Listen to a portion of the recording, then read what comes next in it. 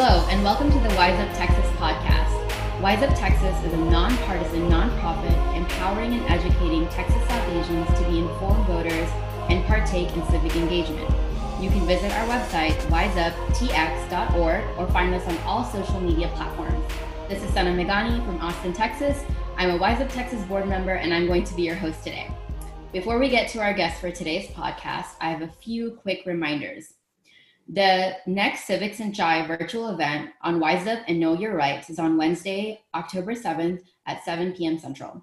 We are partnering with the Texas Civil Rights Project to discuss how you can protect your voting rights, what you need to do in case you face any voting difficulty, and how to access the voter hotline in Urdu, Hindi, and Bengali. You can learn more about the event on our website and our social media platforms. Also, we're now selling merch, which is really exciting. We have t-shirts and a Jive blend. I purchased some t-shirts and Jive for my family, and they were really excited about them. Proceeds from our merchandise go directly to Wise Up and help us bring important content and events to you like this podcast. And finally, and perhaps most important, the deadline to register to vote in the state of Texas is October 5th. So go to votetexas.gov to get registered today. And if you're already registered, tell your aunties, uncles, your family members, tell everyone, get them registered as well. And also think about your plan for voting day. How do you plan to vote? Where will you vote? And how do you plan to do it? So with that, I'm going to get to our guest for today's episode, Travis Bolt. Travis is the Democratic nominee in House District 29. For the benefit of our listeners, House District 29 includes the southeast suburbs of Houston, which includes Pearland. It's also important to note that House District 29 has about an 11% Asian population and is a very diverse district, and I'm sure Travis will tell us all about that in just a moment. Travis is challenging incumbent Ed Thompson, who won the election in 2018. He's a lifelong Texan raised in Houston, specifically in Clear Lake, which it happens to be where my family and I moved to after we immigrated to the United States from Pakistan. So we share that little tidbit of history there. Travis was educated in San Antonio at Trinity University, and for the past 7 years, he's been running a home healthcare agency that supports disabled seniors. So Travis, welcome to our podcast. We're so excited to have you here with us today.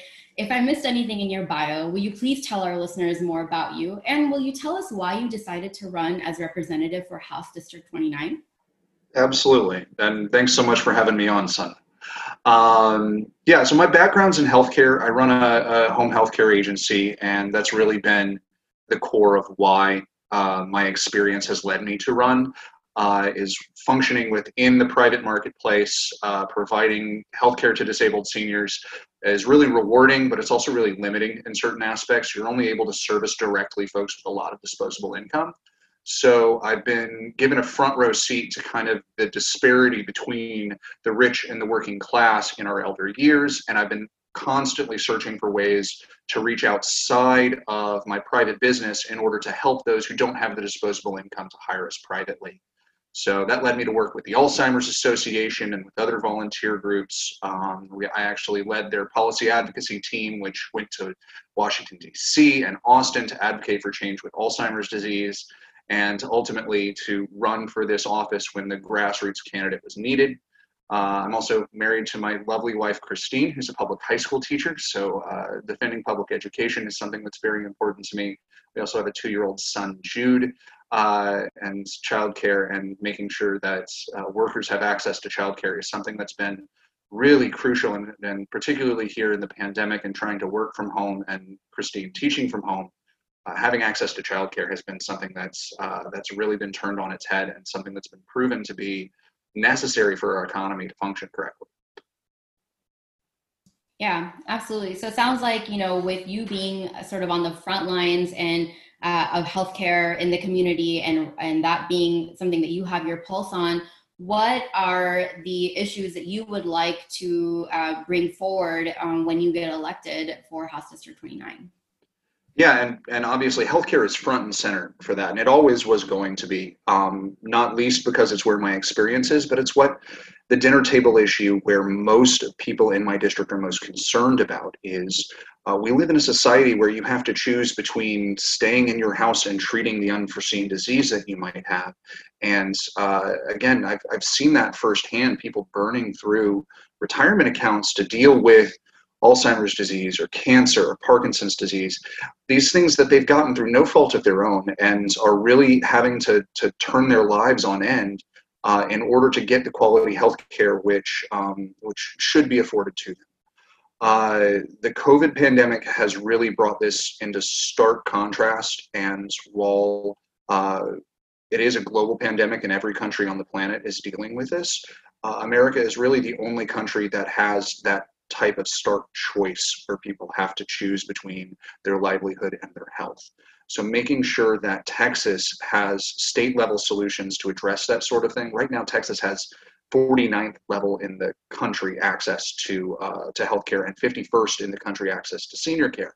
There's a lot that we can do in order to right the ship, make sure that more money is flowing into the healthcare system, particularly by expanding Medicaid, which has left $60 billion sitting on the table over the past decade, and fighting the COVID pandemic with a science-centered approach, where most of the time, I don't know why this has been politicized the way it has, but we really very much need to make sure that we're listening to the experts and that we're treating this like the serious issue that it is. If we had done that in March and April, we'd be through this by now, but still we end up with people casting doubt on those sorts of issues. However, of course, this isn't all about healthcare. Defending our public schools, making sure that we have job training in our public schools and we're graduating work and college-ready graduates is something that's very important to me. Fighting climate change is something that we've left on the back burner for far too long, and my opponent sits on the Environmental Regulations Committee, and though he is a climate change denier, smothers climate change legislation before it actually gets a vote on the floor. Criminal justice reform and making sure that that there's actually justice in our justice system and that is being applied equally, regardless of somebody's race or ethnic background. And all of these issues culminate at the state level, and making sure that we have that fairness in government and a government that is representative of a changing, diverse community, which we very much are in District 29. And we're majority minority now. We've doubled in size since in the past 10 years. The Democratic base has doubled in size in the past 4. And we very much want to make sure that we have people who are willing to have an inclusive table and have everybody kind of come to the middle and hear these diverse backgrounds and diverse perspectives, so that we're not having a one-size-fits-all conversation or assuming that everybody's background is like mine. Understanding that we need to have many and very different backgrounds at the table to make these types of decisions. So earlier in the interview, you mentioned that, with a young child, you and your wife are juggling childcare and a pandemic while also thinking about, what does that mean for your jobs and how do you balance it all? I'm also a new mom, and so that's something that I am dealing with. What would you say are the issues that you will take up for working parents or for childcare when you are elected to office? Because I think for a lot of voters who have kids or who perhaps work in education, that's on their minds right now. And I think it'll continue to be on their minds, past the election as well. Absolutely. And not just as a parent myself, but as a small business owner, the number one barrier that a lot of times I have getting people to pick up shifts and to get to work is they have a barrier here at childcare. And so doing things like extending universal pre-K to all Texans is something that not only is going to provide a jump start on education that folks need and level the playing field, because we know wealthy families start reading much earlier than poor and working class families anyway. way, but making sure that we have that level playing field.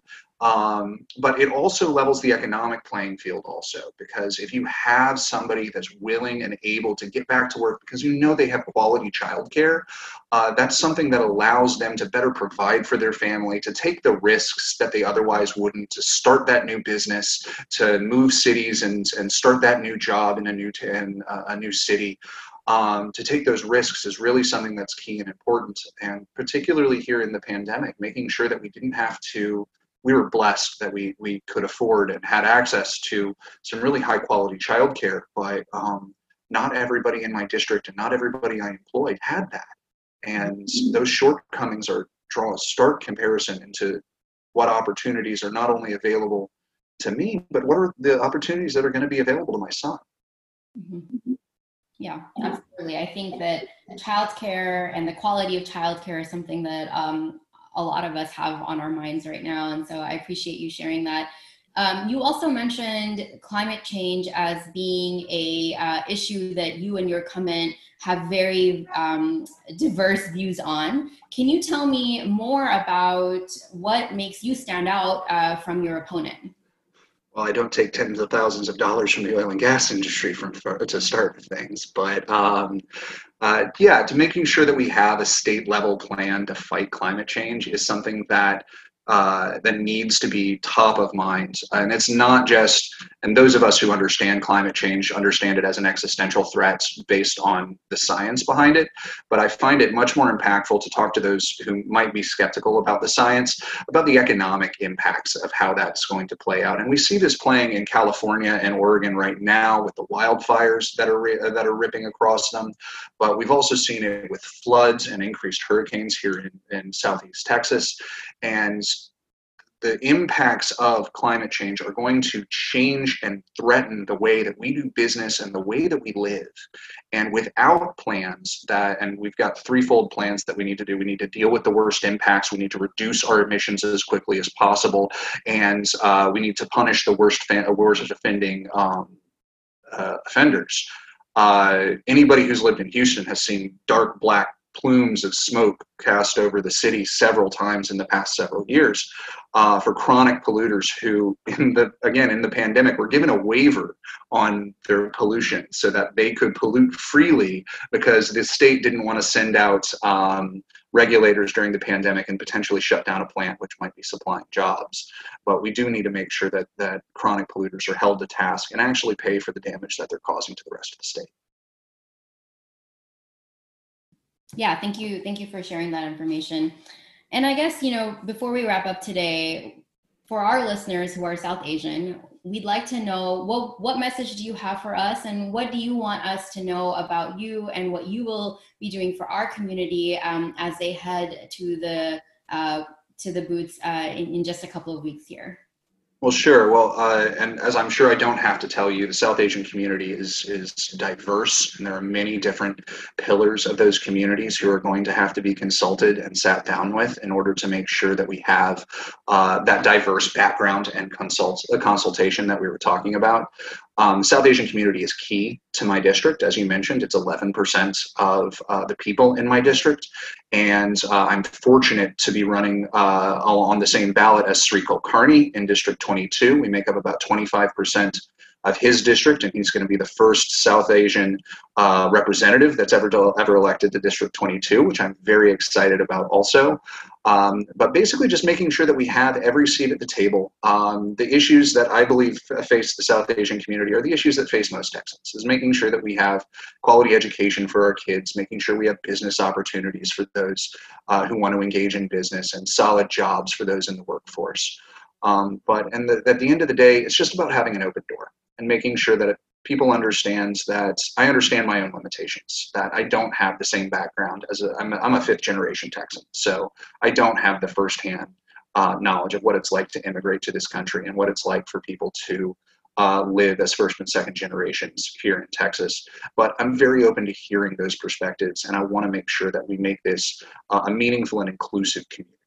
And with that wraps up our interview. Thank you so much, Travis, for your time today. We really appreciate you taking time to spend with us and to share a little bit more about yourself, the issues that you care about. And so I want to remind our listeners that the deadline to register to vote again is on October the 5th. If you're already registered, start thinking about your plan, where you're going to vote, how you'll vote. And of course, please tell all of your family members and loved ones about it. Wise Up Texas is posting a lot of infographics and content in a variety of South Asian languages. You can find us on Facebook, Instagram, LinkedIn, Twitter, reshare, repost. We have information in Urdu, Hindi, Gujarati, Bengali, Tamil, Telugu, Malayalam. So take advantage of those resources and repost, please. Finally, Wise Up Texas is a nonpartisan and nonprofit organization, but we welcome interviews with candidates and political leaders who want to reach out to our South Asian followers. Wise Up Texas does not endorse any candidates or political party. You can find a recording of this podcast on most platforms where podcasts are available, and select episodes will air on Radio Azad in the Dallas-Fort Worth area. Thank you for listening. Get educated, get wiser, and start giving a hoot with Wise Up Texas.